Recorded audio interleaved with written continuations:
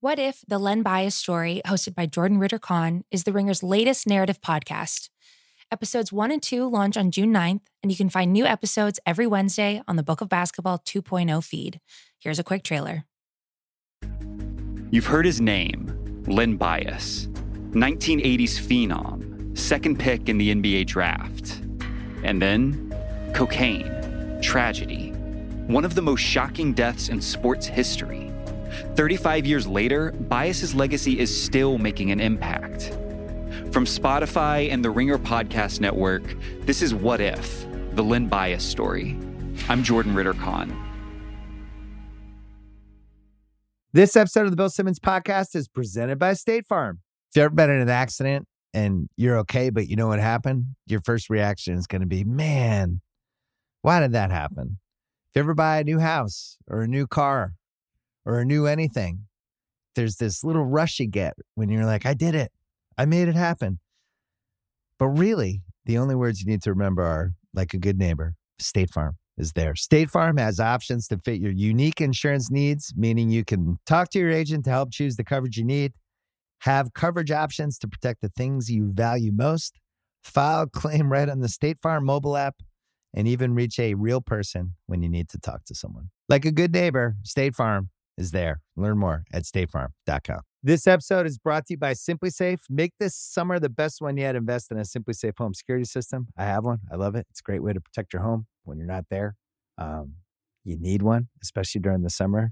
You know what burglars know? People go away during the summer.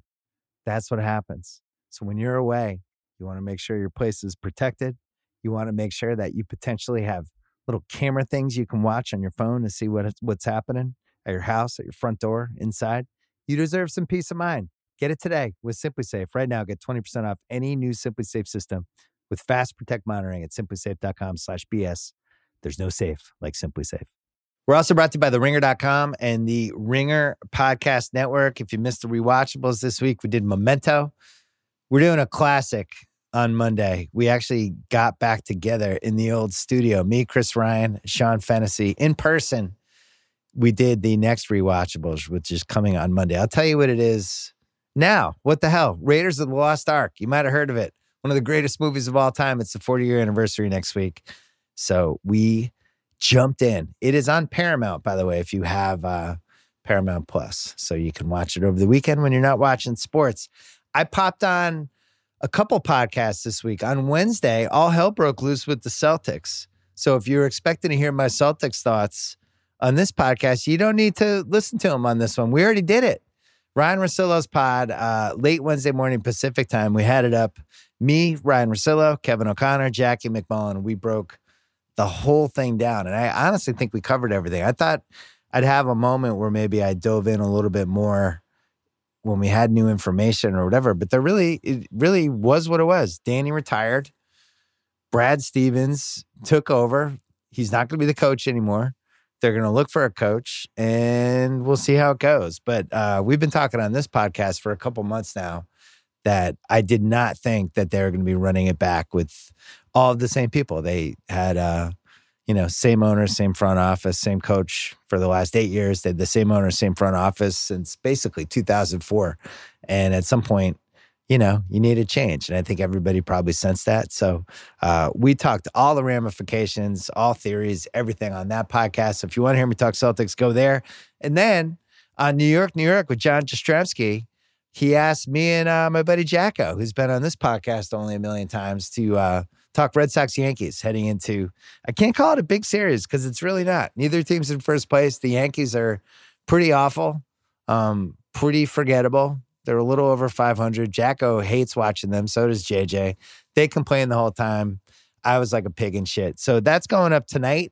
So I abbreviated this podcast. I've been doing, we've just done a lot of audio the last few days. So we're going to keep this short and sweet. Seerat Sohi and Kyle Mann from The Ringer are going to pop on. We are taping this after, I repeat, after the two games tonight. Nuggets, Blazers, Lakers, Suns. Let's bring in Pearl Jam. Let's get going. I'm ready to talk some hoops.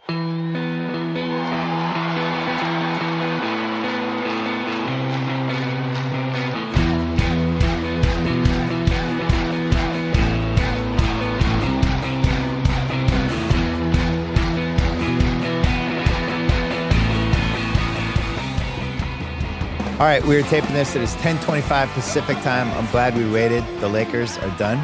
They're out. They're finished. So are the Blazers. The West has fallen into place. I'm going to start here. Kyle, it's a new generation. I feel a video coming for you. You know, this happens sometimes. I remember this happened with the Pierce, T-Mac, Vince Carter, Iverson. All of a sudden, those guys were deep in the playoffs. It's like, oh, wow, this is happening. 2000, 2001 range. Luka, Booker, Jokic, Mitchell, Ben Simmons, Giannis, Trey, even Michael Porter Jr. This is a new wave of dudes that are coming in. Is this a sea change week for you, Kyle?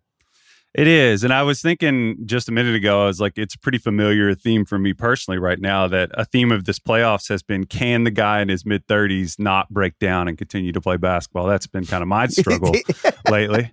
But yeah, I mean, it's been pretty incredible to watch these guys answer the bell. I mean, like Trey has been sort of picked on, not that we want to like launch into that whole thing, but I mean, Trey's been kind of picked on and criticized over time, and then he's just been masterful in the way he's navigated the Knicks the challenges are going to continue to go. But I was really impressed by the fact that, Porter, we were kind of texting about, Porter was really going.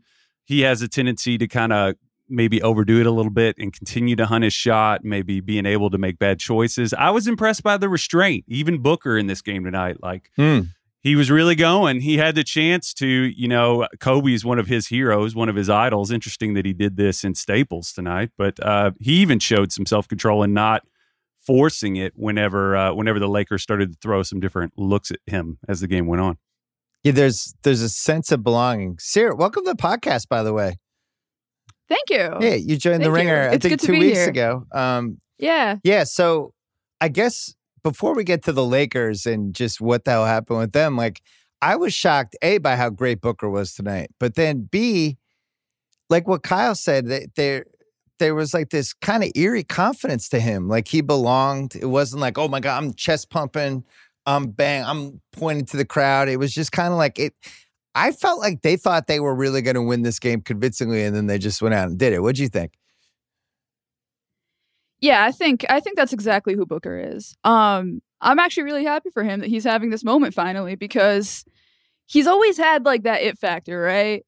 I think the superstar cosign is a really big thing. The fact that LeBron called him underrated this year. Chris Paul says, hey, I want to go play with this guy. Like, I like this guy. He's always gotten it. I think he used to get it from Kobe too. And I think like there is something to that. Like those guys can see when a younger guy has that thing. And he's always had incredible touch. He's always worked really hard. He's super skilled now. He's always been pretty skilled, but like it's all just coalescing. And like he's been unguardable 2 days in a row. Yeah. And probably, I honestly like a little bit bold here, but I think probably would have figured out some stuff against Anthony Davis as well. Was starting to. Yeah. It's funny you mentioned that, because when I did those 6 podcasts with KD over the span of a year, I think, and even the first one, I asked him, is there a young player that jumps out to you that you think has it? And he said Booker. And Booker, I think, had been in the league for 2 years at that point. But he's like, that kid's got something. And you could see it tonight. There was a Chris Paul playoff collapse kind of looming for a split second there, where it was like all of a sudden the Lakers were down 11. They had the ball in the corner. Wesley Matthews took a terrible 3. But it just seemed like it was Booker's night. I think the thing that was interesting about his game tonight versus some other ones is he actually was taking a lot of threes and making them. I think what makes him unique in this era is he's not like a volume 3-point shooter. Kyle, have you done a video? You've done a video on him, right? I can't remember. Not him specifically. I mean, I've talked about him numerous times. Yeah, but you haven't broken down. Like, he's got this weird old school, mostly 2 points and drives. But tonight, when he's hitting the 3, he's completely unstoppable if he's hitting threes like that. Oh, yeah. He's got that old school, I call them slot scorers. I mean, like those wings in the 90s who would just set up shop like to the right or the left elbow and just kind of like work in that area. He had that game early on. I mean, he has a lot of that like shoulder fake stuff that he absolutely did not show at Kentucky at all. We don't have to go into that, but I mean, or at least he didn't get the chance to. But I mean, just the shot creation stuff. it's always just been there, and he has that just kind of unflappability to him. Like, and I think that that's something that a lot of the other players really respect about him, is that I was cracking up about the fact that he just was repeatedly going at Marc Gasol like throughout this series. Like, one thing, it annoys me sometimes when I go on to watch a game, if I want to watch it like on my tablet or something, and I get like the TNT overtime camera angles, like I can't watch it. But for like specifically for like chippy back and forth stuff, those angles are great. So if I see something brewing between players, I'll go on there and just kind of watch and see if you can see little interactions. He's just tough. I think that's something. I think that's something that players respect about him. So. Wait, have you caught some, just blowback? Like, what do you see? Oh, well, I mean, him and Gasol were just like chirping. I really, really noticed it a couple games ago. It was happening tonight. He was just attacking Gasol relentlessly, fearlessly. And we were talking about this with AD. I'm sure you'll want to talk more about this because it's a big story from this game. But like, he went at AD mercilessly, immediately in this game, confidently, and it worked. So, yeah, he did he went after AD like AD was the old guy in the pickup game. And I really thought it was brilliant, because normally when these guys are hurt or they're playing hurt, you don't know how hurt they are. The other team will let them off the hook and let them kind of drift around for a quarter before they realize, like, oh, maybe we should go with this guy. The Suns immediately were like, there's blood in the water. Let's go after him. And basically blew him out of the game in 3 minutes. What were you expecting, Seerat? Were you expecting anything from him tonight? Because I wanted to bet the Suns. And I was so scared I just couldn't get a read on the Davis thing. There were the tweets beforehand. Shams had a tweet about he's going to play, he's good, and within 3 minutes it was over. Yeah, this actually kind of ended up being a worst case scenario for the Lakers because they prepared, I think, at least one would thinking that they would have Davis, and then weren't really ready for a game without him. Yeah. And then it just, I think you could have just hit the play button from game 5 after Davis was out. Like, it looked like that exact game for at least a quarter, maybe until the third quarter, really. And like, you could just tell they didn't have a plan. Like, you had LeBron trying to get post ups. If you watch game 5, like all of the times that he really tried to post up there, they made it really tough for him. I think you need to point LeBron. They kind of got into it later, but then they just couldn't hit shots. But like, it just sucks, because if you think you're going to have him, I guess you're not going to go in that direction. But I just think overall this series, like, Vogel was really, really slow to make adjustments, and that really ended up biting them. Yeah, I'm not sure why they thought they were getting like 35 minutes from Davis tonight with that specific injury. And who knows what the doctors were telling, stuff like that. But the thing that struck me once the game started playing out the way it did, I've never seen LeBron look more tired in a game. And this was the first time. And, when he's got his, a hop to his step and the whole thing early in the game, he can have stretches where he turns it on. There's 3 different times during this game when he just asked out as the game was going on, when he just like stopped walking and just kind of turned toward his bench. And you're really feeling this guy's been in the league for 18 years. Next year is going to be year 19. He's played, I don't even know what the total of regular season plus playoff games is, but you could feel it tonight, because I think a couple years ago, like 2018, LeBron could have put this team on his back and made something work. It's not like this lineup was any better or worse than the 2018 Cavs. I don't think physically he could do that. I disagree. Who do you think was worse? Well, they just made way more sense for him. Like, LeBron had no space in this game at all. He hasn't had space basically since AD's been out. Yeah, like that. Those LeBron teams, like, for all of the follies that they had, at the end of the day, like, you could at least trust guys like Korver, George Hill to make shots and actually make it a really tough decision about what you're going to do with him. Like, the Lakers have kind of managed to pull off something that's very difficult to pull off with LeBron, not like making the decision for the defense easy, which it shouldn't be easy in any playoff series anymore. Like, offenses have just really figured defenses out. And I think this was a series where like if I'm Monty Williams, I didn't really, as soon as AD got hurt, like, the Suns just kind of had to watch and wait for it to happen. They didn't really need to make any adjustments at all. And, if you're the Lakers, like, you kind of figure some stuff out with some of the shooting later on, but there just aren't those reliable guys. Like, it's just an easy call every single time. We're going to crowd in on LeBron if it's going to be Caruso or Schroeder or this version of KCP, or like, you can, Marc Gasol can shoot, but he just doesn't shoot enough, or you're going to play Drummond, and then I guess, decide to go from really, really playing him to benching him completely, which I thought was interesting. But yeah, I think those teams made so much more sense for him. Like, there was just no way that he was going to get off to a start like this. You could kind of see it in the first quarter. Like, when they weren't making shots, I kind of felt like LeBron was like, okay, all right, if they're not making shots, we're not going to go anywhere. Yeah, I think it's sort of a cyclical thing. One feeds the other. I mean, like, if LeBron doesn't have that, you were talking about 2018, the thing that he could just get to the rim at will and finish through anyone at any time. And in this series, I was making the point that, like, even a year ago, he was slower, but he was still like powering through people, like getting all the way to the basket and like decelerating, and you just couldn't do anything with him. I think that affected the way people were playing the gaps and like helping him, because he wasn't as explosive. You didn't have to like dedicate and like really hard double him as frequently. And, I think that if he had that element to his game, I think that would have helped the shooting. And I mean, I think that helped those Cleveland things too. And on AD, I was thinking back about like the thing that really just, you can't overstate this enough. I mean, just him not being there defensively. People always think about rim protection as like literally blocking shots, but it's a lot more than that. Like, there's a huge radius bubble over the paint, and AD's reach and his ability to like laterally shuffle and flip his hips really fast, that's his superpower. So when he has a groin strain and he can't shuffle his feet, he can't get off his feet quickly, he's not the same player. And that really affected and then, you were talking about Gasol having to sit down. It was really nice to see him run some of those, like, those really nicely placed over the top touch passes, things like that. But on the other end, the Suns were just attacking his foot speed, which has declined a ton in the past 2 years.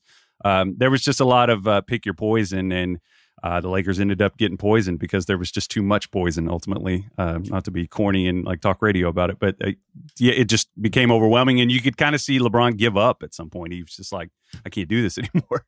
Yeah, sometimes he gets that look on his face, like he's got that supercomputer in his head, and he's like pressing these formulas, waiting for the result to come out, and the results aren't coming out, and he's just like, you can see his brain like breaking. It's like, and he's just looking around and he can't solve it. I have a hot take. I think this Davis thing was actually good for this Lakers team, from the sense of now they have an excuse they can hold on to. I think they lose anyway. I thought they didn't have enough time together as a group. As Seerat said, like, the team didn't totally make sense. And you had these situations where it's like Schroeder's out there. He's playing for a new contract. He was going rogue a lot. He was going rogue during the season. He was going rogue in this series. And there was a couple of times you could kind of see LeBron like just kind of go, what the fuck with this guy? The Gasol Drummond Harrell thing was just a quagmire. They never figured it out. It seemed like they must have made some promise to Drummond that he got to start. If we sign you, you'll start for us. And then by this game, they just abandoned it by the second half. And then the swing guys, like, none of those guys came through. The Kuzma thing, Kuzma was just aggressively horrific tonight. And that was the guy they really banked on. They just never had that other guy. Seerat, was this a championship roster to you with a healthy Davis? It's funny that you bring up Kuzma, because he's a guy that I think actually could have made some wholesale changes this season if they had used him a little bit more and actually just invested in him a little bit more. It feels like they came into the season thinking like Talen Horton-Tucker is going to be the guy, like, wingspan king, just, and like, I like Talen Horton-Tucker, and he probably can eventually be that guy. But coming into this preseason, I just remember thinking like, man, like, Kuzma's really moving his feet. And then I heard, that he was training with Draymond, that he'd really like been focusing on trying to, figure it out on the defensive end. And I think he just came into the season being like, well, no one really cares if I do or don't do anything. It didn't really feel like it actually made that much of a difference in terms of his rotation minutes, like whether he did do the right thing or not. And then I think not featuring him in anything doesn't really make a lot of sense either, just because like he's a microwave guy. Like you can get him going sometimes if you use him. I understand that like you can be kind of anti stuff like that just because it's not that reliable in the long term, but like that can win you a game. Like they needed somebody to step up this game. Like he was horrible, but I also just don't think like he's had any consistency for the last 2 years. It's like I had like a very interesting run where I think he was like really overrated at first because he was overused, and now you think he's underrated because he's completely underused. I think like they could have gotten more out of him. They leaned on Schroeder a little bit too much, and I think they really missed Rondo. Like they really, really missed Rondo, especially as soon as AD went out. Like they needed a setup guy for LeBron, especially in the post. Like he probably could have bullied those guys a little bit more. Like I don't think Mikal Bridges, who like just has to be feeling, by the way, on top of the world after doing this to LeBron, after everyone just told him he was too skinny forever. Right. But I think, I think he could have helped out. They just didn't have enough playmaking. Like you can't have LeBron make the plays for himself. Like that was essentially kind of what happened in this series. I think Crowder is probably the single most excited guy because LeBron, they traded for him in the 17-18 season, and LeBron had no use for him from the get-go, and ended up he got traded, I think, again 3 months later. And you could tell that it was not very friendly between these guys. Crowder got thrown out, and I actually rewound it to see what happened because it seemed like it was like a Booker, Crowder, Marcus Morris trash talk thing. But if you go back and watch it, I'm sure it'll be online by the time we're done with this pod. Crowder was doing some sort of dance thing under the basket. He was doing this taunt dance, and the ref was like, "You're out," and Crowder just sprinted off. That was what that whole sequence was, because he was fucking with the Lakers. Because I think he was still mad about that Game 3 thing when LeBron posted him up, and the whole bench was standing and mimicking LeBron moves and all that. That seems like it was 100 years ago. It was 3 games ago. But the Lakers were just so overconfident, and it was like watching the bully get punched. You know? Yeah, what do you think happened to LeBron in the course of like 2 games, honestly? I think he realized. He slowly was doing the calculus. Yeah, that's what it seems like. I mean, I was really impressed with that official that he didn't crack. I've never seen a star do that to end a play. I can't think of a star staring down an official like he did at the end of that. There were like 3 straight possessions where like they got to like 15 seconds on the shot clock and LeBron wasn't down yet. Yeah, it was close to that.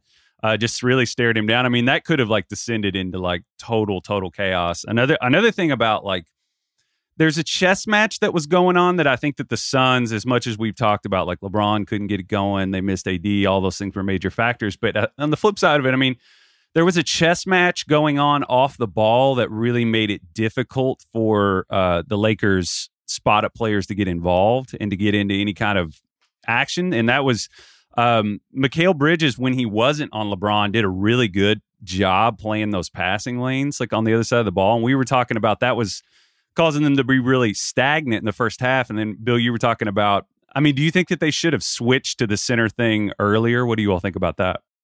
Yeah, I definitely think they should have switched to it earlier. Like kind of what we were talking about earlier is just Vogel way too late with a lot of these adjustments. I think probably should have switched over to Gasol sooner rather than later. And then, you know, Booker cooked him, but I think that's also a lot of that is make or miss. I think he realized after a while that he was going to get space. He's kind of figured out, like, I feel like Chris Paul has like just seeped himself into Booker's game. Like Booker now kind of knows exactly how much space he has, and that will just kill you in the pick and roll, especially if you combine like that Chris Paul-esque ability to do that with the fact that he's so skilled. That's just really tough. But yeah, like I think you probably get Morris in at the 5 earlier. I think you probably should have gone point LeBron as well. Like maybe play him at the center and also put the ball in his hands. Point center LeBron. Yeah, that's what exactly. I was calling for when I was texting you two about that. I was like, that I thought that was their only option. Yeah. Okay. Exactly. Okay. Yeah. Exactly. Like that's the only thing they could have done. And I think maybe it goes back to the fact they thought they'd have AD, but you have to, I guess, be ready for some sort of contingency. But honestly, though, like nobody was hitting shots. They just don't have shooters, and nobody was hitting shots. So really, what are you going to do? Like, I can't think of like who would have been the right 4 to put on the floor with him, which I guess honestly just gets to the larger Lakers issue. I'm really upset with myself. I choked on 2 things. A week before the playoffs, I was convinced that the Suns could beat the Lakers, and I was adamant the Hawks were going to beat the Knicks. And then I saw some random stats. I got scared off the Hawks, and I watched that Anthony Davis game when he destroyed the Suns. And I wish I never saw it. If I hadn't seen it, I watched that game. I was like, oh, they have no chance. He's going to own them. I guess we should have known like that bubble season combined with the Lakers are a little bit older. Davis is brittle anyway. It just wasn't a slam dunk to me that this team could have stayed healthy for 2 months. We're going to take a quick break. I have a good Lakers stat for you. This episode is brought to you by Michelob Ultra, the official beer partner of the NBA. It's just what you need to sit back and enjoy the game, and they're also getting fans closer to the game than ever. You can win exclusive NBA prizes like courtside seats, signed memorabilia, and more. I love Michelob because of how light it is. It's only 95 calories with 2.6 carbs. You know what the perfect time for Michelob Ultra is? A little doubleheader, little NBA doubleheader. Right? First half of the first game. I don't know, West Coast time. That's usually about 5 o'clock, 5:30. Perfect time for a beer. You can do it. Grab a pack to enjoy today. Learn more and enter for your chance to win at MichelobUltra.com/courtside. LDA 21 and up. This episode of the Bill Simmons podcast is presented by State Farm. If you've ever been in an accident and you're okay, but you know what happened, your first reaction is going to be, man, why did that happen? If you ever buy a new house or a new car or a new anything, there's this little rush you get when you're like, I did it. I made it happen. But really, the only words you need to remember are, like a good neighbor, State Farm is there. State Farm has options to fit your unique insurance needs, meaning you can talk to your agent to help choose the coverage you need, have coverage options to protect the things you value most, file a claim right on the State Farm mobile app, and even reach a real person when you need to talk to someone. Like a good neighbor, State Farm is there. Learn more at statefarm.com. I have 2 Lakers stats for you. The first one, defending champion first round exits just since 1980. The 80 Lakers, the 83 Sixers, 99 Spurs, 06 Heat, 2011 Mavs, and then the 2014 Spurs, who were an awesome team and got matched up against the Clippers the following year. This doesn't happen very often. Here's what's interesting to me. LeBron and Davis are on the books for $76.5 million next year. Kuzma and KCP are at $26 million. I'm already basically at the salary cap. That's before we know if Harrell's going to opt in at $10 million, 9.7, whatever that is. They have restricted free agents, THT and Caruso. There's not a lot of ways to make this team better. I know the Laker fans are going to be on the Lakers message board going, oh, we're going to convince Toronto. They'll give us Lowry sign and trade, and we'll sign and trade Schroeder to them, and then we'll have Lowry, and that's like they're going to be talking themselves into that. That's fine. They're the Lakers. They pulled stuff off before. I don't see a lot of ways for this team to get better because I think, the one way, the mid-level is always the one way you can grab somebody. But, I mean, seriously, the mid-level guys this year were, Jay Crowder was probably the best one. For the most part, they've been incredibly disappointing. Thompson, Ibaka, Harrell. None of these guys really came through. Crowder was probably the best one, right?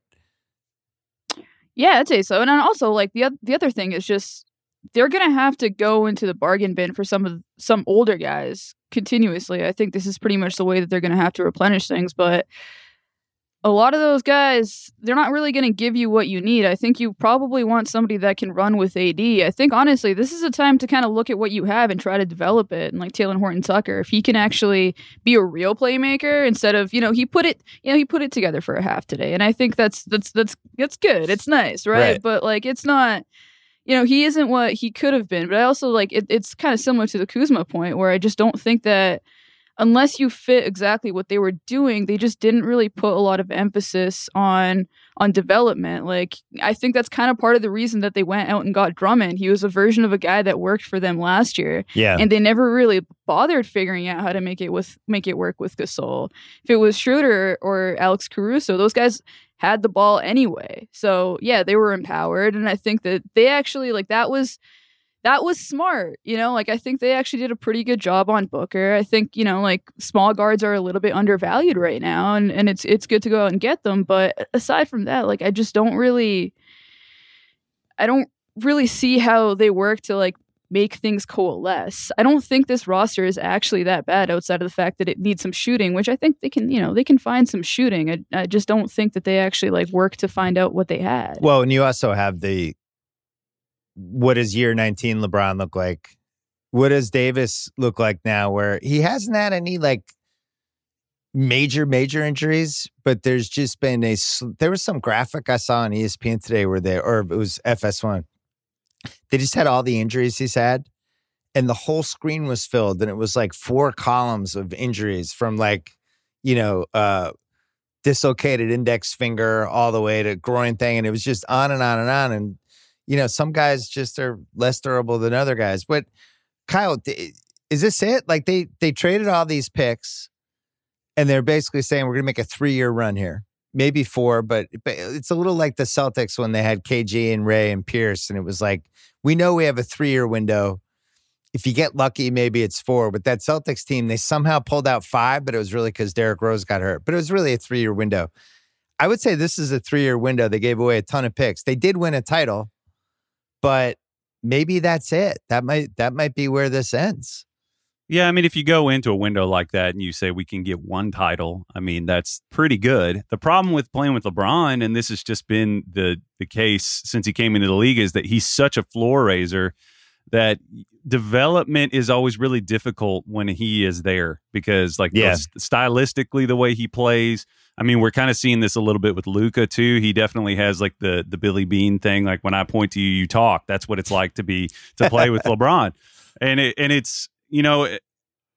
That's the problem with like we need to get these guys runway and open road so that they can get the reps they need to grow. And even the guys that you were talking about, like Kyle Lowry, he's going to be turning if he's not 35 already. So that's the kind of the territory you get into is like dealing with these players, and then like durability just starts to mount, and then you're just really rolling the dice.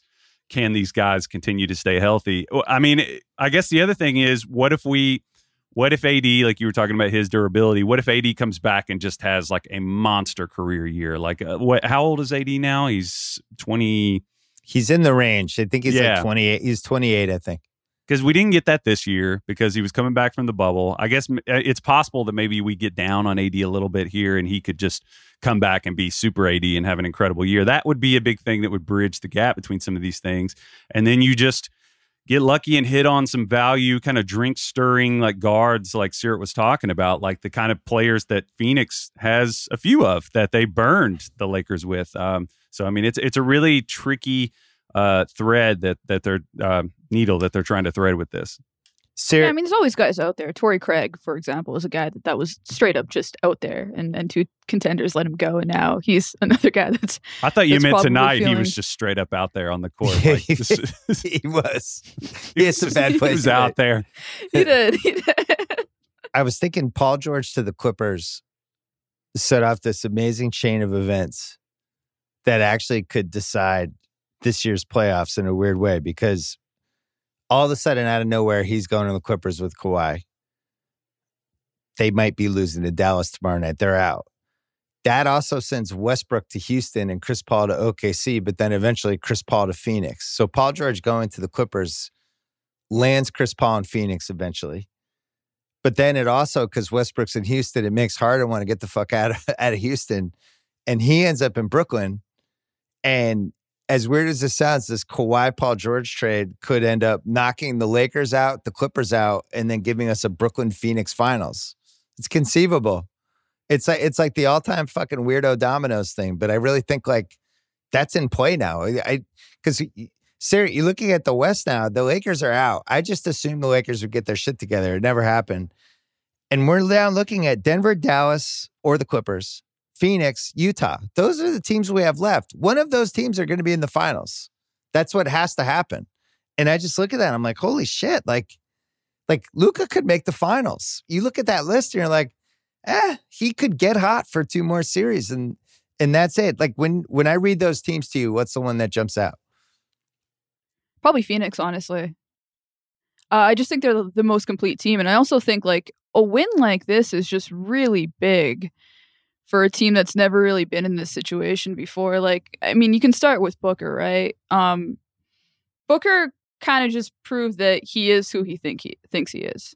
And I think that's big. Being able to go into your first round, like your first ever first round series, and you're going up against a guy that, like, you know, has been kind of like patting you on the back. Like, I feel like it like LeBron and AD both have been kind of patting Devin Booker on the back for a really long time. And then to be able to just own that series, like not just like play well and show, hey, yeah, I do belong, but like have 47 points and not even care to chase 50 because like you're a fucking professional, you know, like right. that's really special. And like I think he got to that place by the end of this series. Like he was slowly kind of building his way up as a playmaker and like, you know, kind of taking little Chris Paul things. And like, you know, there's a play where he just like, I think the Lakers were making a run and he was just like, he screamed, he was like, no, and then he drove down and just got a foul. Like it was just like, okay, that's smart. Like you just know that you can control the pace of the game like that. Like he's gotten to that place, and I think this is just going to be a big confidence booster for him.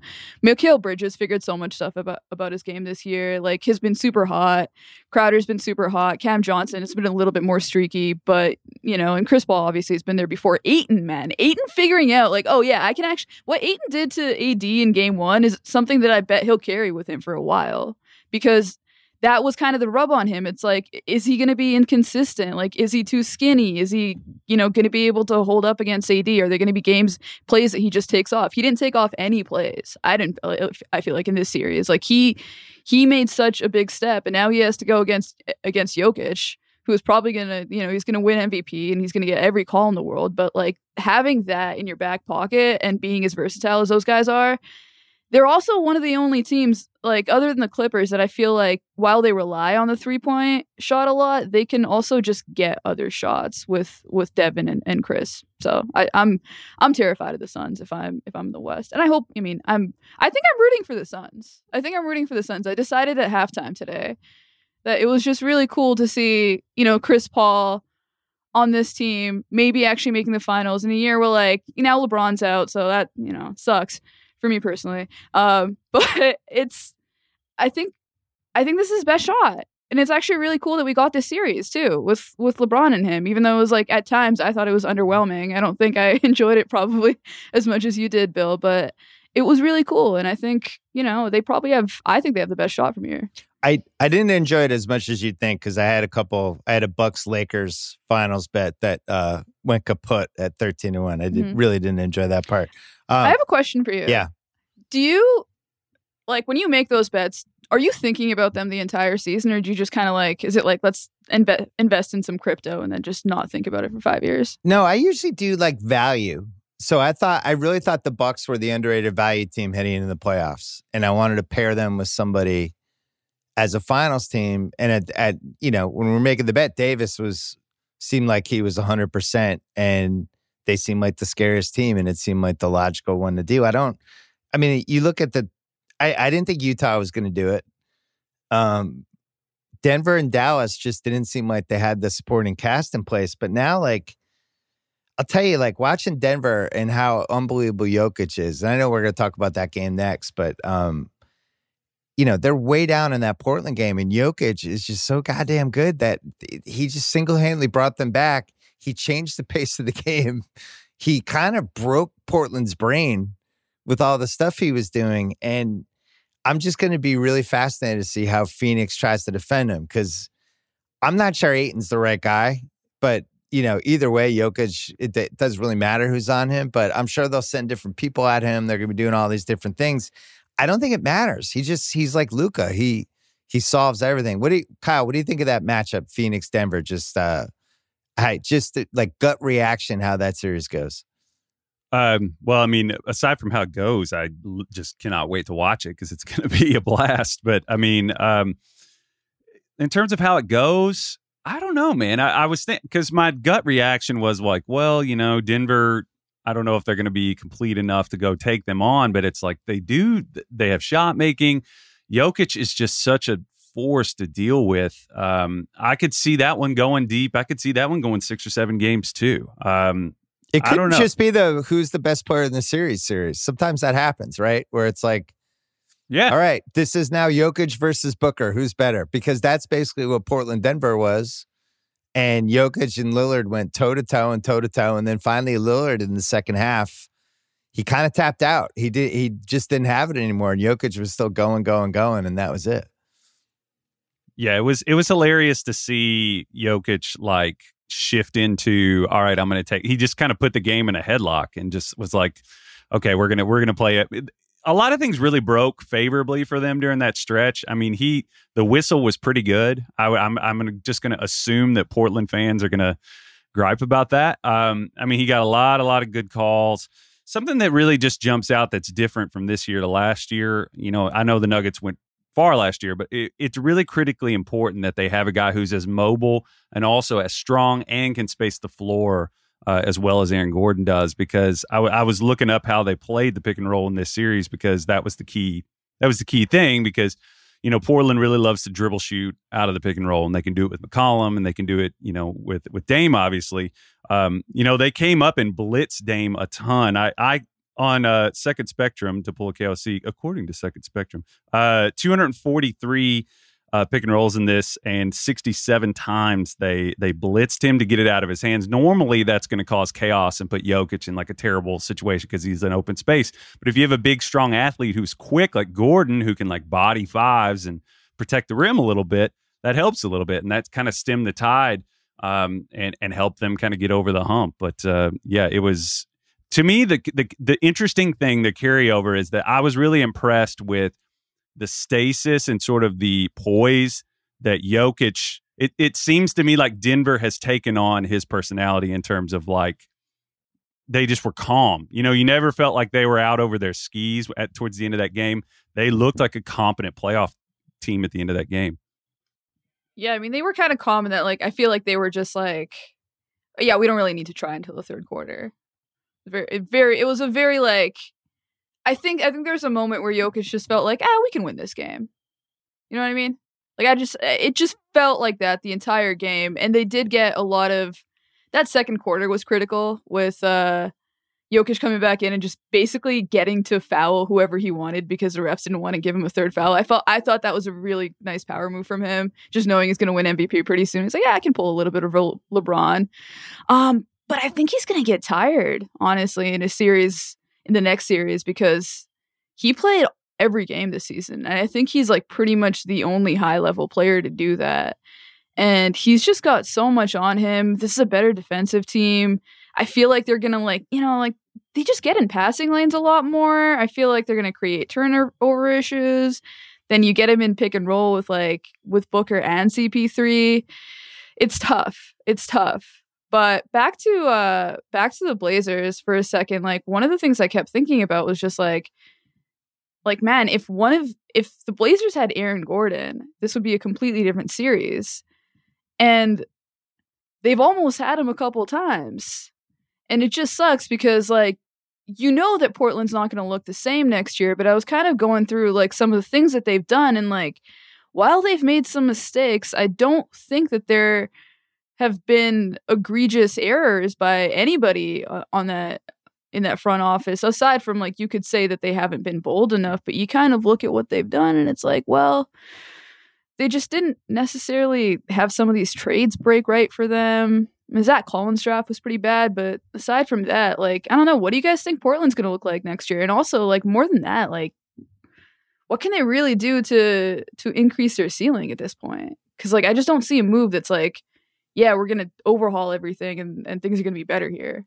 Well, isn't the problem they kind of went all in last summer, or I guess last October, since we didn't have a summer, but you know, they traded 2 first-rounders for Covington. And that was the deal that was going to be Gordon. Right. Too. So they basically tried to make their team in the offseason versus waiting to see how the actual season was going to shake out. And sometimes teams do that. Sometimes it works. Sometimes it doesn't. But I've never been a huge fan of let's build my team now. And, you know, I think the Nets are a good example of they didn't try to do that in the offseason. Now, granted, the Harden thing fell into their laps once he quit on Houston, but even it was almost like they were planning for the Blake Griffin type of person that was going to come in. They didn't try to like panic sign that guy in the offseason. And it felt like Portland tried to build their complete contender before the year, before kind of seeing how it would all go together. And I don't know. I mean, the center thing, would Zach Collins have made a difference? I don't feel like he would have. What do you think, Kyle? If he's healthy, does he make a difference in this series? Probably not. I think Jokic would have sucked his brain out and drop kicked it into the state. I mean, it would have been like Starship Troopers, like that. Yeah. Anyway, yeah. I mean, no, I don't think that he would have made a big difference. I mean, I have a little faith. I tend optimistic on a lot of young players typically, just to be nice. But I mean, as in that series, no. In the long term, I mean, I guess the question for them is like, Jesus, they owe Dame. They're going to pay Dame $54 million in 24-25. Who's nailed down for them? Like, who is in the future? I was going to try to set you up for that. I have an answer, but let's take a break. Let's set some drama, and then we'll come back. This episode is supported by State Farm. If you've ever been in an accident and you're okay, but you know what happened, your first reaction is going to be, man, why did that happen? If you ever buy a new house or a new car or a new anything, there's this little rush you get when you're like, I did it. I made it happen. But really, the only words you need to remember are, like a good neighbor, State Farm is there. State Farm has options to fit your unique insurance needs, meaning you can talk to your agent to help choose the coverage you need, have coverage options to protect the things you value most, file a claim right on the State Farm mobile app, and even reach a real person when you need to talk to someone. Like a good neighbor, State Farm is there. Learn more at statefarm.com. This episode is brought to you by Simply Safe. Summer is all about fun vacations, but I know that being away from home can be stressful. So many things can happen. That's why I like to recommend Simply Safe, award-winning security that can help give you peace of mind when you're away. The only thing you should worry about while you're on vacation is having too much fun. I have it in my home. It's great. Couldn't work better. I think Simply Safe is the best because it comes with a variety of indoor and outdoor cameras, sensors to detect break-ins, fires, floods, and more. It's backed by 24/7 professional monitoring for less than $1 a day. It's given me, my family, many others real peace of mind. I'm waiting to have it too. Try it out. A 60-day money-back guarantee. No contracts right now. Get 20% off any Simply Safe system with Fast Protect monitoring at simplysafe.com/BS. That is Simply Safe with 2 S's. simplysafe.com/BS. There's no safe like Simply Safe. Yeah, so I hate to do it. He was even on my podcast, and I was joking about how I put him in trade rumors every year, but I think the CJ McCollum stuff, I'm sorry, CJ, I think it's going to start again. I don't know. You know, Dame's 30. They're not trading Dame. I have Knicks fans in my life who are like, oh, yeah, Dame time. It's like, you're not getting Dame. Settle down. I don't think Dame gets traded, but, you know, if you're just looking at who would get traded on that team, they don't really have a lot of assets. You know, Covington just gets passed around like a Yankee Christmas swap gift. I don't know how many teams he's been on at this point. Simmons, I don't feel like has trade value, but CJ does. And, you know, it makes sense if you think about, like, could they get, you know, somebody who's different than just having two guards? Like, could it be, is there an Indiana matchup? Stuff like that. I don't know. I haven't gone through the trade machine, but I would assume if they're trading CJ, which I don't even know if that's a good idea, they would want somebody who has some size. In my head, I was wondering like a Sabonis CJ. I think Sabonis has more value than CJ, but something like that, that's the kind of trade you would have to think about if you're thinking about moving him. Yeah, there might be. But I mean, what team is Kawhi on next year? We tomorrow night we could have the Mavs winning in 6, and then, you know, the Kawhi sweepstakes are on. Is Kawhi going to leave LA? I don't know. It feels. I'm prepared for anything. We've learned over the last 10 years that everything's on the table at all times, right? Like LeBron went back to Cleveland in 2014, wrote that SI piece. I'm back. I'm going to retire here. It's time to build something in Ohio. Blah, blah, blah. He was gone in 4 years. Like we just know over and over again. I never thought Harden was going to leave Houston. He loved it there. So I just never assume. Would you bet your life Luka's going to stay in Dallas for 15 years? Seer, what do you think?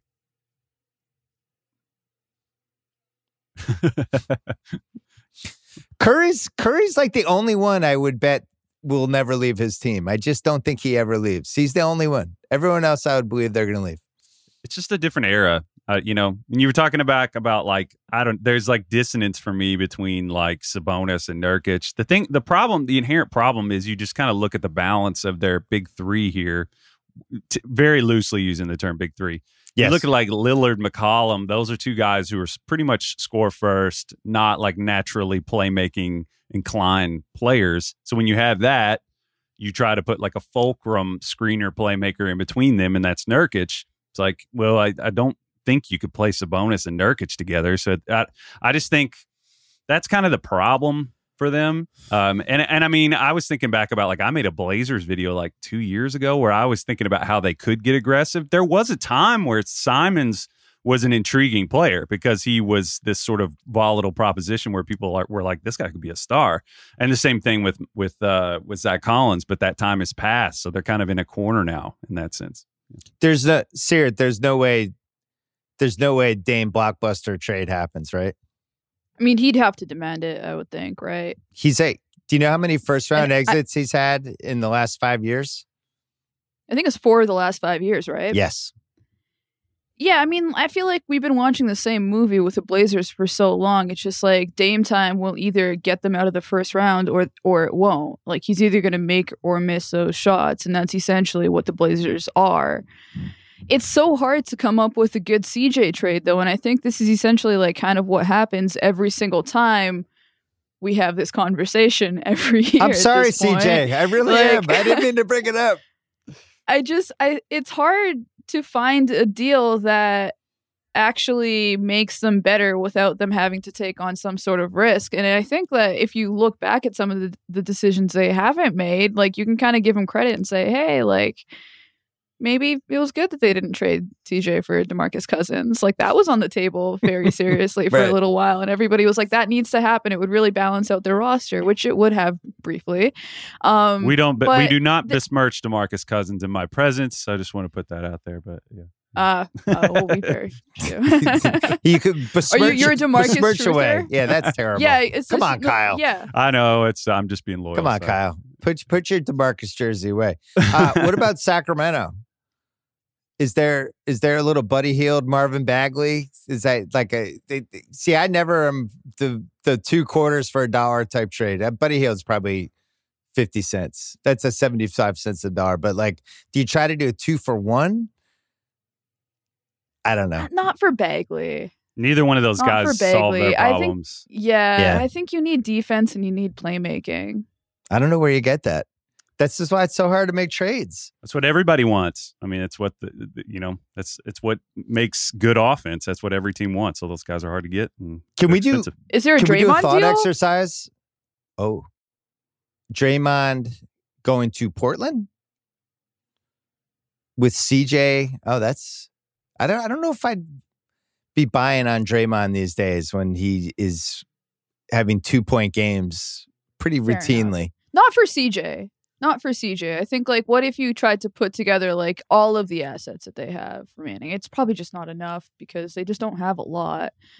But yeah, they probably can't get him. They need that type of player though. Mm-hmm. Like you can probably get a guy at a lower price that can do some of those things. And I mean, like some of these guys have just been kind of popping up. Like if they had like a Deshaun Tate, even a Bruce Brown type of player just kind of pop up for them, that would, be lovely. And they're kind of out there, I guess. But yeah, it's tough to think of. It's tough to think about a trade that actually makes them better. Let's do this thought exercise.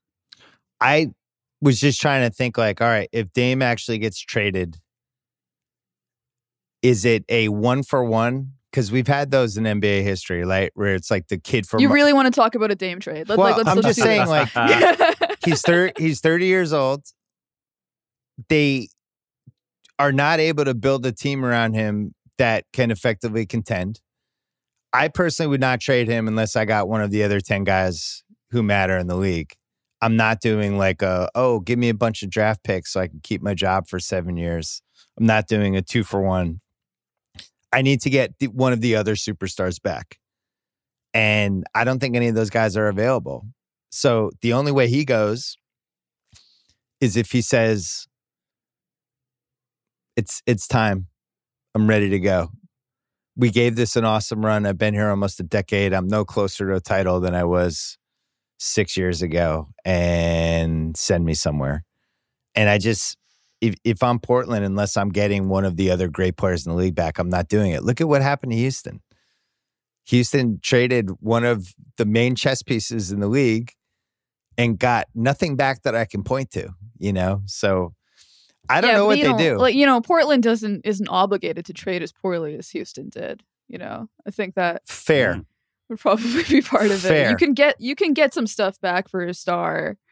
I think Portland could probably drive a reasonably tough bargain just because of what Dame has meant to them. I just don't like at this point. Can you say no to a superstar trade demand? I don't think you can, especially if you're Portland. I don't think you could say no to Dame. And it's way far ahead. I don't think he's going to make a trade request, but I don't think he will either. Yeah, he would have done it by now, I would think.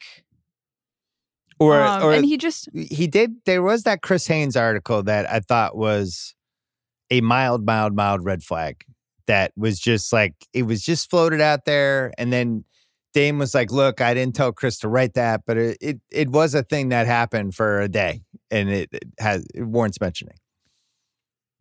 Yeah, that was interesting. I think, I think. Oh, say you. There's a trade you want to tell us. You just won't do it. I could tell. Yeah. Hey, Kyle, you seem burdened with some you want to just spit out. I'm going to ask Kyle a question while you decide whether you want to say it or not. What do you think new Portland GM Danny Ainge is going to do, Kyle? Based on what we described before, it's a tough place to. The bottleneck, not make any trades. Yeah, I think the bottleneck is in the issue that like they gave him a contract that is gigantic, and you're not going to get a 1-for-1 trade because the problem is that they are valuing him differently because they want to keep him there, so they're paying him all that money. But the rest of the league, I don't think that you can put Dame in the same conversation as some of these other like tectonic offensive pieces that can the problem with Dame is that like I was just describing is that like he's not like a guy like that is going to carry a huge playmaking load. And I think that's the difference between him and like a Luka, a Jokic, a LeBron, a Harden, these guys that can really just be an offensive piece that you plug things into. He really makes your options narrow. So, I mean, you would have to depend on trading him for multiple pieces, and then you'd have to find somebody that would have them. And it just doesn't add up because of the numbers, because of, their value is different than other people. So. Yeah, it really does feel like the Knicks are the best option there. I was going to say, Seerat. Who would the Knicks want? No, my Knicks fan friends, believe me, there's been a couple in my life who are like, all right, you're telling me RJ Barrett, our 2 firsts this year, and then just first and pick swaps for the rest of the decade. The Blazers are saying no. I'm like, I don't know. I mean, they do really need to replenish their pick stock. Yeah. Like, I don't think they can trade anything until 2027. I'm on the record. I'm not trading. If I have one of the, every year there's 7 guys that matter. There's 9 guys that matter. There's 11 guys that matter. This year we had an inordinate amount of guys that matter. It's like 11. I'm just not trading one of those guys unless I'm getting an awesome trade back. I don't care about like these future picks and stuff. Like it was one thing when, when Davis was basically like, I'm going to LA in a year, or you can trade me now. And New Orleans like, all right. And they just try to grab as many assets as possible. When you're basically being extorted, that's one thing. But I don't think Portland should trade Dame unless he basically throws a tantrum. And I don't think he's that kind of guy. I don't think he will. I think it's also, I mean, we just watched a whole bunch of Dame time, and like, not to get overly sentimental here, but I'm sure the city of Portland feels pretty romantic about him and doesn't want to just give him up for no reason, and has had amazing memories with him and will continue to. Like, I think that's just kind of the deal that Dame has made. Like, he has decided that he is going to be this guy, And, I'd love to see him kind of get his Dirk championship where like 1 year things just break the right way for them finally. The only problem I have with it is that seems to be kind of like what they hope for as well. Like, I just don't see them building a team that says, hey, we're going to contend for a championship. Like I give them some leeway because they've had some they've tried and they've had some tough spots, and like there aren't a lot of good trades out there for them. But like you watch these games and it's like Michael Porter Jr. is the one guy that goes off, and you've got CJ guarding him, and it's like, well, that's the worst thing that you can do because he can shoot over anybody, and then you got Dame guarding him, and it's just not enough. Like signing Melo to like Melo to me is kind of like he's the benchmark, right? Like if you can contend right now, that means that you probably also can't be giving Carmelo Anthony rotation minutes. Like it's kind of one or the other. And that's like, not to say I'm not trying to, like he's carved out a role for himself, I guess. Right. But like, wait, so you're saying he shouldn't be able to have one? He shouldn't, like, not on a team that actually says like yeah, we're serious. We want to make the finals. Like there's a reason he's not on those. You wouldn't teams. Want him guarding the MVP Nikola Jokic in a double overtime game? That. Yeah, yeah, no, I just not the guy that I'd bring over for doubles either. Not exactly fleet of foot these days. Yeah. No.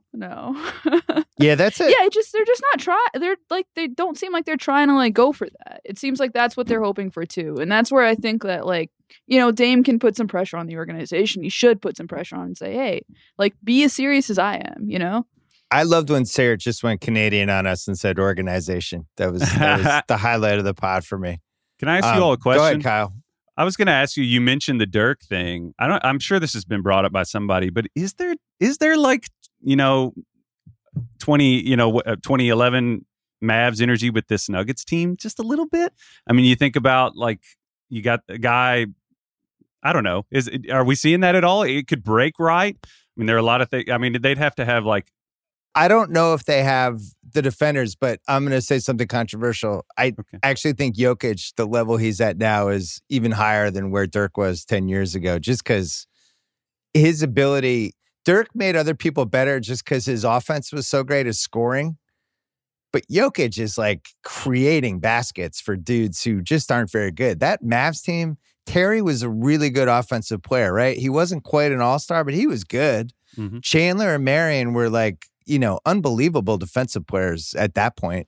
Denver just doesn't have guys like that. What I thought was interesting about them today, did you notice how they played that kind of tall lineup where it was like Green and then they had Gordon and Porter together and they just kind of went with length, and it really bothered Portland in a lot of ways. And I was thinking like this next round with Phoenix, I actually think that could be a lineup we could see. And my point is like Dallas was a little malleable with that stuff. So I think you might be onto something. Like, I don't know if they have the veteran piece, but they do have the malleability and they do have the fantastic offensive player. And by the way, it's one of those seasons where the West is wide open. What do you think, Seerat?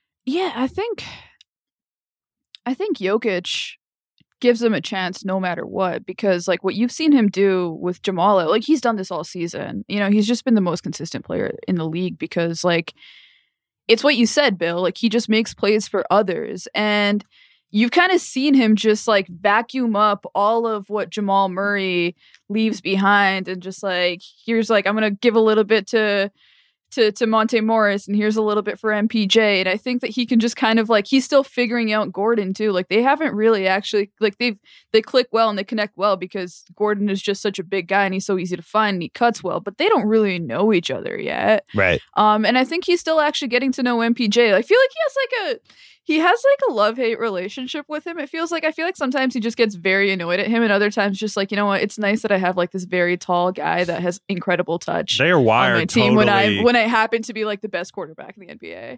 Sorry, what were you saying? I was just going to chime in there that like they are wired totally differently. Like and I actually think that MPJ should try to stay with Jokic as long as he possibly can, because I think that they balance each other perfectly. Yeah.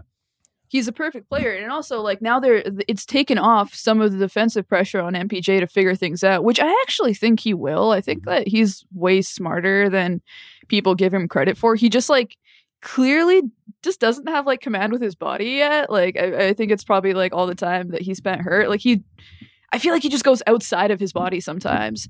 And he'll get there. But yeah, like I think like that's a growth point, you know, like he's had a great 2 games here. I think he can continue to find more stuff in his game. Like kind of like, you know, with the Heat with Tyler Hero last year, like they just kind of continued to find new things as series went on. Like he's definitely a candidate for something like that. And like, I don't know, Bill, I don't even think it's that controversial to say that Jokic is better than Dirk was 10 years ago. I mean, this guy is incredible. He's just breaking offensive charts everywhere. And he's like, he doesn't need anything. He just makes everything better for everyone around him. He's like the Steph Curry of centers, like needs to hold the ball for like 2 seconds, just sets like screen after screen after screen. Like watching him in the middle is so funny because he's just turning around in different areas. Like he's hardly ever at the 3-point line until there's actually a screen that he likes. But like, yeah, he can kind of just replenish whatever it is that Denver's missing. But like, it's kind of interesting, like bringing up the 2011 Mavs, because I feel like every team that's remaining should think that they can be like the 2011 Mavs. Yeah. Because like Dallas shooters. definitely is the other one, that the 2021 Dallas. That's the other one that's like, all right, hey, we did this 10 years ago. Let's run it back. Just shooters, zone defense, and like just somebody on a historical run. Like, you know, Denver can do that. Dallas can do that. I think, you know, like I said, I think the Suns are probably the best candidate to do that. But yeah, I mean, like there are a lot of streaky teams left over with a lot of smart guys that can like, I think these teams are like kind of suited to guard each other too, like with the remaining guys left. It was so funny in that Mavs Clips game 4, the Mavs were getting blown out and they threw out Porzingis and Boban together. And I was watching it. I don't even know why I was still watching. The game was over. And I was like, kind of like this. That, you know, I always said this with the Celtics with Taco. Like sometimes when it's not working, just get weird. Throw weird people out there. Throw tall guys together and just get weird for a second. And then all of a sudden they started game 5 that way. And it was actually, they must have run some analytics thing. And they were like, hey, this is weird, but it kind of works. And it screws the Clippers up for whatever reason. Kyle, it's almost 11:30 at night. I think you're officially groggy enough to ask this question. Okay. Why didn't the refs fix the game tonight for the Lakers? Do you think David Stern? Do you think David Stern, if he'd been alive, do you think LeBron would have shot 30 free throws tonight? This is an interesting thing you're doing here, because this is a question you want to answer and riff on, but you're throwing it to me. I was so disappointed. There was one stretch where they called the Lakers for like 4 fouls in a row, and I'm like, what is happening? It really did have that vibe. Team. What happened on that play where LeBron, like, did Crowder just straight up just like bear hug him, stuff him? Because it seemed like maybe it's just my eyes just aren't used to seeing that happen to LeBron. Like it just kind of was like, oh, Hercules isn't immortal. It's like he's like I can never tell if he's getting fouled or if he's just missing layups anymore. Yeah, I don't know how hurt he was, and we'll probably find out after that he was playing with like a torn ligament in his ankle or something. But I'm sure we will. Whether it's ever proven, we'll never know. But there were moments where he reminded me of when Karl Malone started to get old, but still looked exactly like Karl Malone and was still just as strong and as explosive. But then there would be these moments where he looked a little more mechanical, and you're like, oh, that's because you've been in the league for 18 years.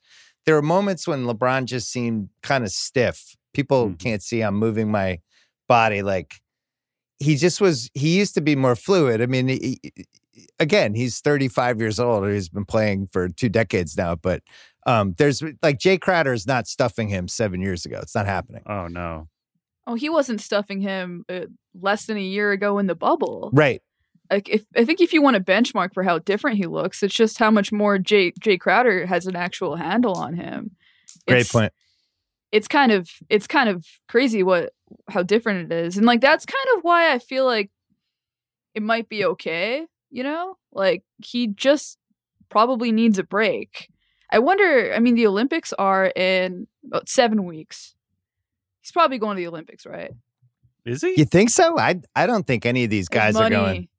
Money. Really? LeBron's a responsible corporate partner for the league. Especially with like all the COVID risk and all that discussion. I don't know. It seems like a dicey thing. I haven't really followed that. I think that team's going to be. I mean, I guess there's always that question of like, are the Olympics actually going to happen? That is, hovering above all of this. But I don't know. I feel like LeBron's kind of.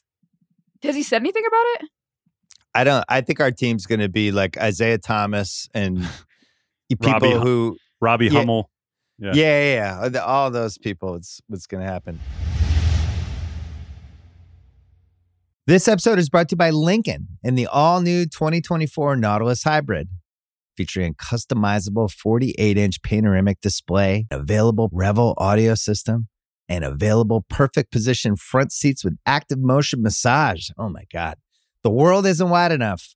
Visit Lincoln.com to learn more. Some models, trims, and features may not be available or may be subject to change. Check with your local retailer for current information. Lincoln and Nautilus are trademarks of Ford or its affiliates. This episode is brought to you by Vrbo. It is already stressful enough to deal with airports, delayed flights, bad weather. You want your actual where you're staying experience to be perfect, to be lights out. You don't want to have to worry about anything. When you book a vacation rental, you want to know exactly what you're paying ahead of time. The stress of getting hit with unexpected cleaning fees after your stay, that can immediately cancel out all the great time you just spent unwinding. Thankfully, when you book with Vrbo, you can see the total price upfront. There are no unpleasant surprises, and the savings do not stop there, my friends. When you book with Vrbo, you earn 2% cash back toward your next vacation through the One Key Rewards program, letting your money do the work for you while you've got your feet up. So while other vacation rentals can feel like a roll of the dice, relax, knowing you booked a Vrbo. Book your next private vacation rental in the Vrbo app. Can we do quick predictions? And then we'll go before Kyle just passes out on the Zoom. Kyle, what a trooper. Both of you staying up late. I'm hitting my second wind here. I'm doing okay. Dealing with my daughter interrupting us by getting food. The predictions, gun to your head. What happens in Dallas Clips? I feel like the Clips are going to get the next one. I don't know. I just have this feeling that they're going to. Seerat is smiling. Bill shook his head. So was that a double disagree? No, I think it's just really dangerous to give Luka and these shooters 2 games. I don't know which one it's going to be. That's a really good point. Yeah, that's a really good point. I mean, he's made his. I've seen a lot of people say it. He's made his kind of submission for like best player in the world right now. So I mean, betting against him is. And I don't even know why I would do that. I just kind of feel like at Michael 7, I could see them doing it. Like I think what you said is true. I think the volatility of their shooting and you just let him. Luka is I was thinking about Luka and Jokic have this in common. They're like those kids in that Rubik's Cube documentary. They can just inherently solve it with their offhand. They just feel basketball so fluidly like that. I don't know. I kind of have this feeling like the Clippers will get the next one, and then Game 7. I'll just lean Luka because I'd like to see it happen. The Clippers are the kind of team that will win Game 6 and puff their chests out and then blow Game 7 at home by like 22. That would be my prediction. That would be the Clipperiest ending to this whole thing. I do think Luka's, it's not rocket science. He's the best player in the series. And if he didn't get hurt in Game 3, I think this series would be over already. They have no answer for him. They haven't figured it out yet. And even in the fourth quarter in Game 5, he sucked. He was bad in the fourth quarter for him. He took bad shots, and but he had done so much damage to them already. The Clips couldn't recover. So I'm going with Dallas. What do you have, Seerat? Yeah, I'm going with Dallas. I agree with you. They haven't found an answer to him at all. And like I just don't think, unless it's like Kawhi and PG deciding to trap him all game, like there's just no tenable solution. You just have to hope they miss shots. Phoenix, Denver. We know Seerat's just ready to put on a Suns jersey at this point. So I have you marked down for Phoenix. What do you have, Kyle? I think I'll go Phoenix too. I think that this one could go 6 or 7 as well. I think it could be a really competitive series for the reasons that you all said. I don't know. It'll be interesting to see if we get another like major. I think they're going to need more MPJ outbursts in this matchup than they did in the last round. They could kind of, sprinkle them in here. They might give him a little more open road. And Austin Rivers, yeah, we'll see. I'll lean Phoenix in that matchup as well. Yeah, I'm glad you brought that up because I think Denver wins if Porter keeps going up, like what we even just saw in this series. There was stuff he was doing in this series that for the first time made me think like, oh shit, this guy's going to be in multiple All-Star games. Like there was just really, really advanced, high level athletic stuff and scoring touch and energy. Remember when we were worried about would he be happy being basically the sidekick for Jokic? Was he going to be cool with that? He's in. He's all in. He knows exactly what his role is. And I got to be honest, like the Ewing Theory Committee we do have Jamal Murray's resume. We are looking at it, wondering, are we going to be adding Jamal Murray to the great vaunted Ewing Theory history? I have this weird feeling Denver is going to win this series. I'm staying away. I'm not betting this series. I don't know what to make of it. I want to watch a couple games. I want to see how Jokic looks. But I do wonder if this is just the best player in the series, and it's hard for me to go against Jokic. Seerat, you're taking the Suns. Okay. Milwaukee, Brooklyn. So on FanDuel, Milwaukee is a plus 160 underdog, which I was surprised by because I think this is a pretty even series. Milwaukee has home court. No, Brooklyn has home court. I'm not sure that really matters.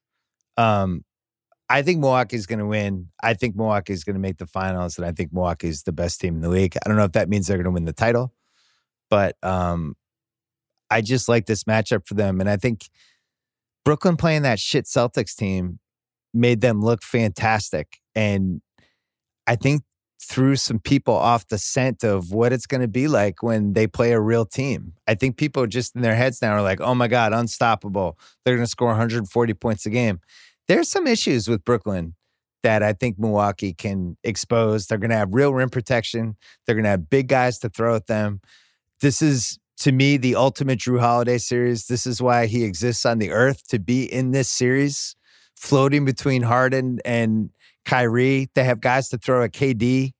And I just think Milwaukee's going to win. What do you think, Seerat? Oh, man, I think this is like a James Harden legacy series. Ooh.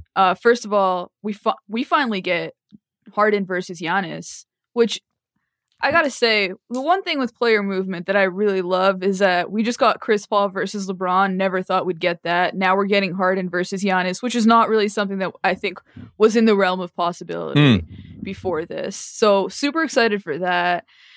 But I mean, I've spent so much time thinking about this series, because I just need to do a mea culpa on the Bucks. I picked the Heat to beat them. I thought Bam was going to be just so much better than he was. We don't have to talk about that series, but the Bucks defense just obliterated them. And I just wonder I think maybe a similar sort of thing might be happening where they just made the Heat look so bad that they look unstoppable. The Heat couldn't really hit any shots. They weren't getting anything out of their superstars, and they just didn't really have spacing. I think a good barometer is just going to be like how well Blake Griffin plays. Like if they can find a way to actually like get the lobs going up, we could see a real series. But I think they're probably going to pack the paint, and it's going to come down to making shots. Because like the other thing is Brooklyn's defense isn't that bad when they take the ball out of the basket. They're fine. So if they can hit shots and just get back and just not let Giannis get out in transition, which is obviously like a huge challenge, especially like with the way that those guys generate steals. It just execute your offense, hit your shots, and I think the Nets probably pull it out, but it really is just going to be like, I know it's a cop-out, but it's one of those make or miss series for me. I just think that the potential for a weird feedback loop to get going is so high. When we hired Seerat, she promised us she'd never say it was a make or miss league. So I feel like I'm misled. Betrayed. My feelings are hurt. I don't know. We'll try to get past it. That was a cop-out. You didn't make a pick. I don't know what just happened. I did cop out. Yeah. That was a total cop-out. You're just rattled because you took Miami. You don't want to get burned again. I am. Well, I'm doing that thing where I'm like, I still kind of believe the things that I believe about the Bucks, but I was so wrong that now I'm doubting myself. All right. You're taking Brooklyn. I'm penciling in for Brooklyn. I'm taking Brooklyn. All right. I'm taking Kyle, Brooklyn. what do you got?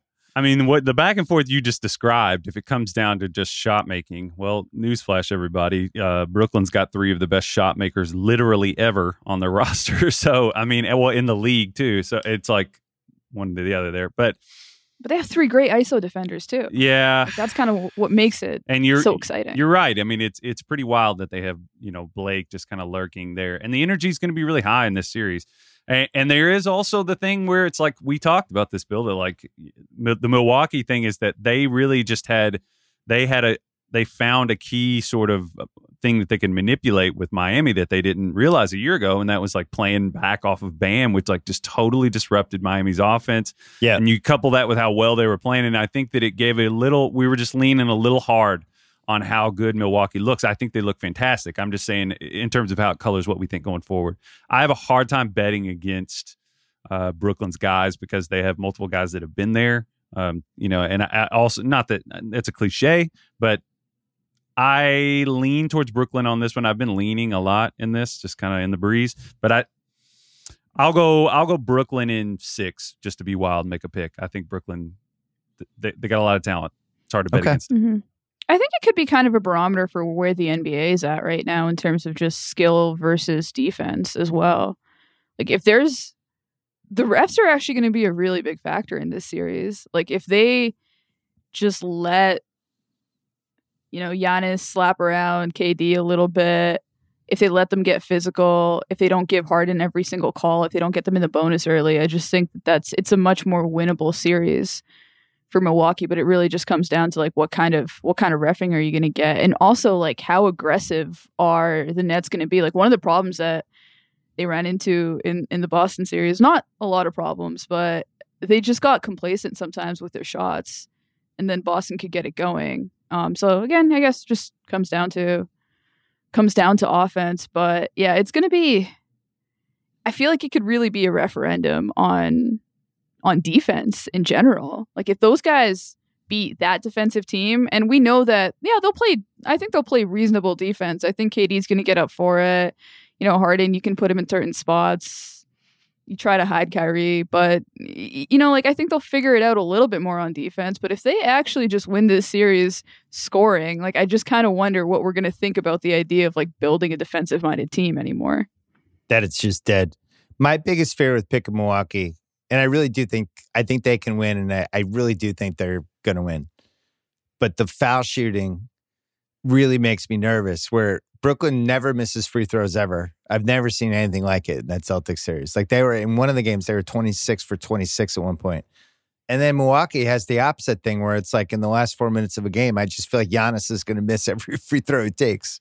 So my fear is these close games where it's coming down to Giannis going 1 for 2 and then Brooklyn just never missing. And then as soon as they're up 2, it feels like the game's over because you can't foul.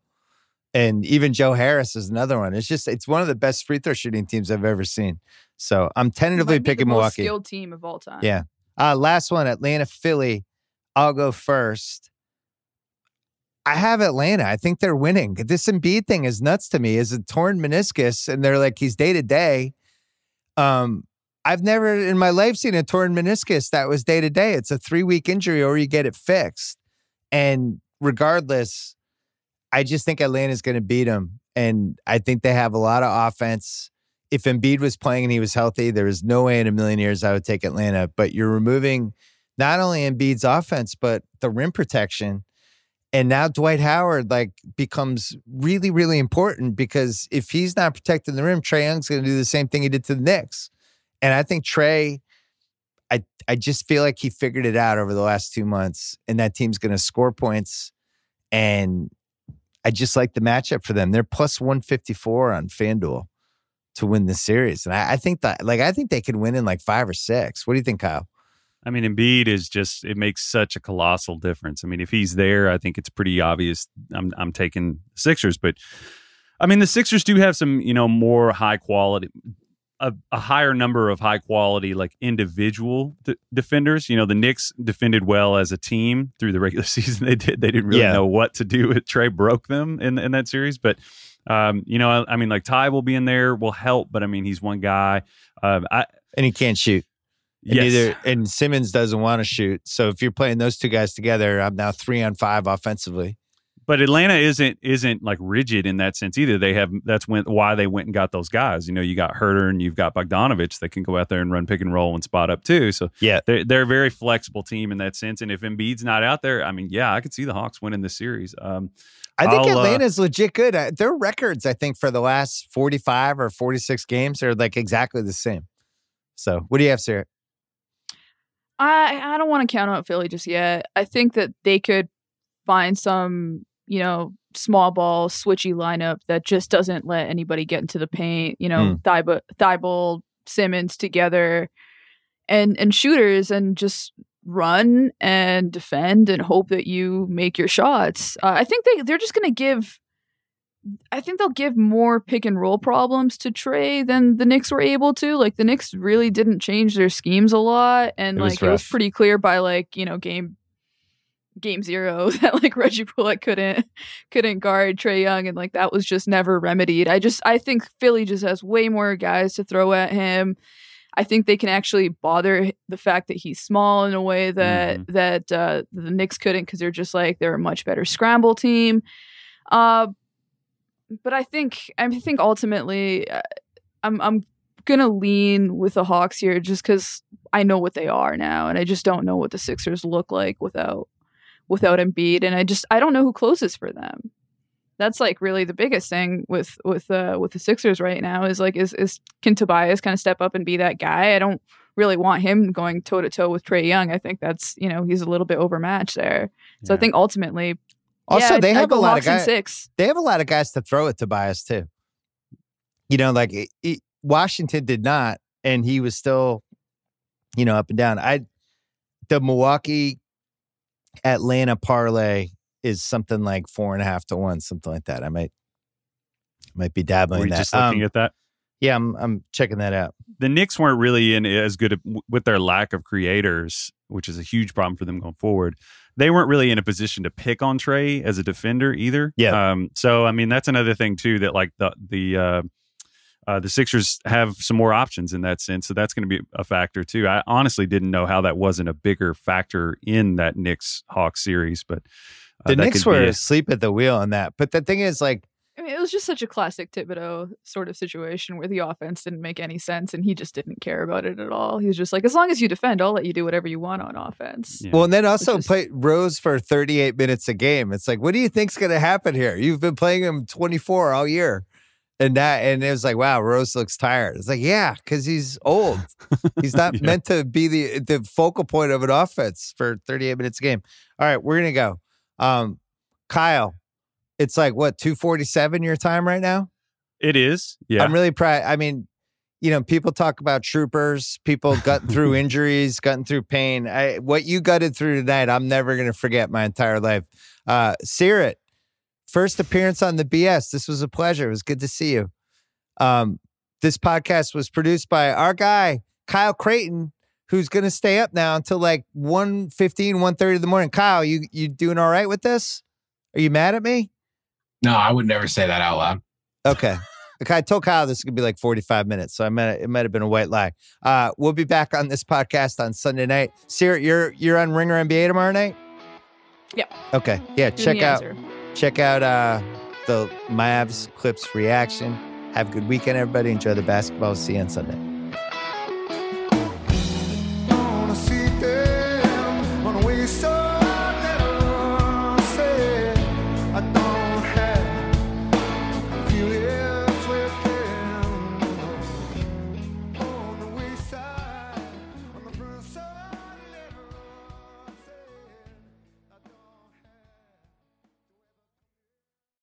This show is sponsored by BetterHelp.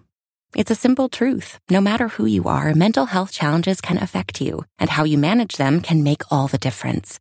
That's why everyone should have access to mental health support that meets them where they are and helps them get through. BetterHelp provides online therapy on your schedule. It's flexible, simple to use, and more affordable than in-person therapy. Connect with a licensed therapist selected just for you. Learn more at BetterHelp.com. That's BetterHelp.com. This episode of the Bill Simmons Podcast is brought to you by Honey Stinger. This is a show about sports and culture opinions, but right now I want to talk sports facts, the data, the stats. Honey Stinger, sports nutrition, trusted by more than 1,500 pro and college teams. That's right, 1,500. That's all 32 pro football teams. That's 39 pro basketball teams, 29 pro baseball teams, and more that prepare, perform, and recover with the delicious taste of Honey Stinger's energy waffles, chews, gels, and bars. Honey Stinger is the one teams trust. Use code Simmons for 20% off your first order at honeystinger.com. That is SIMMONS for 20% off your first order at honeystinger.com.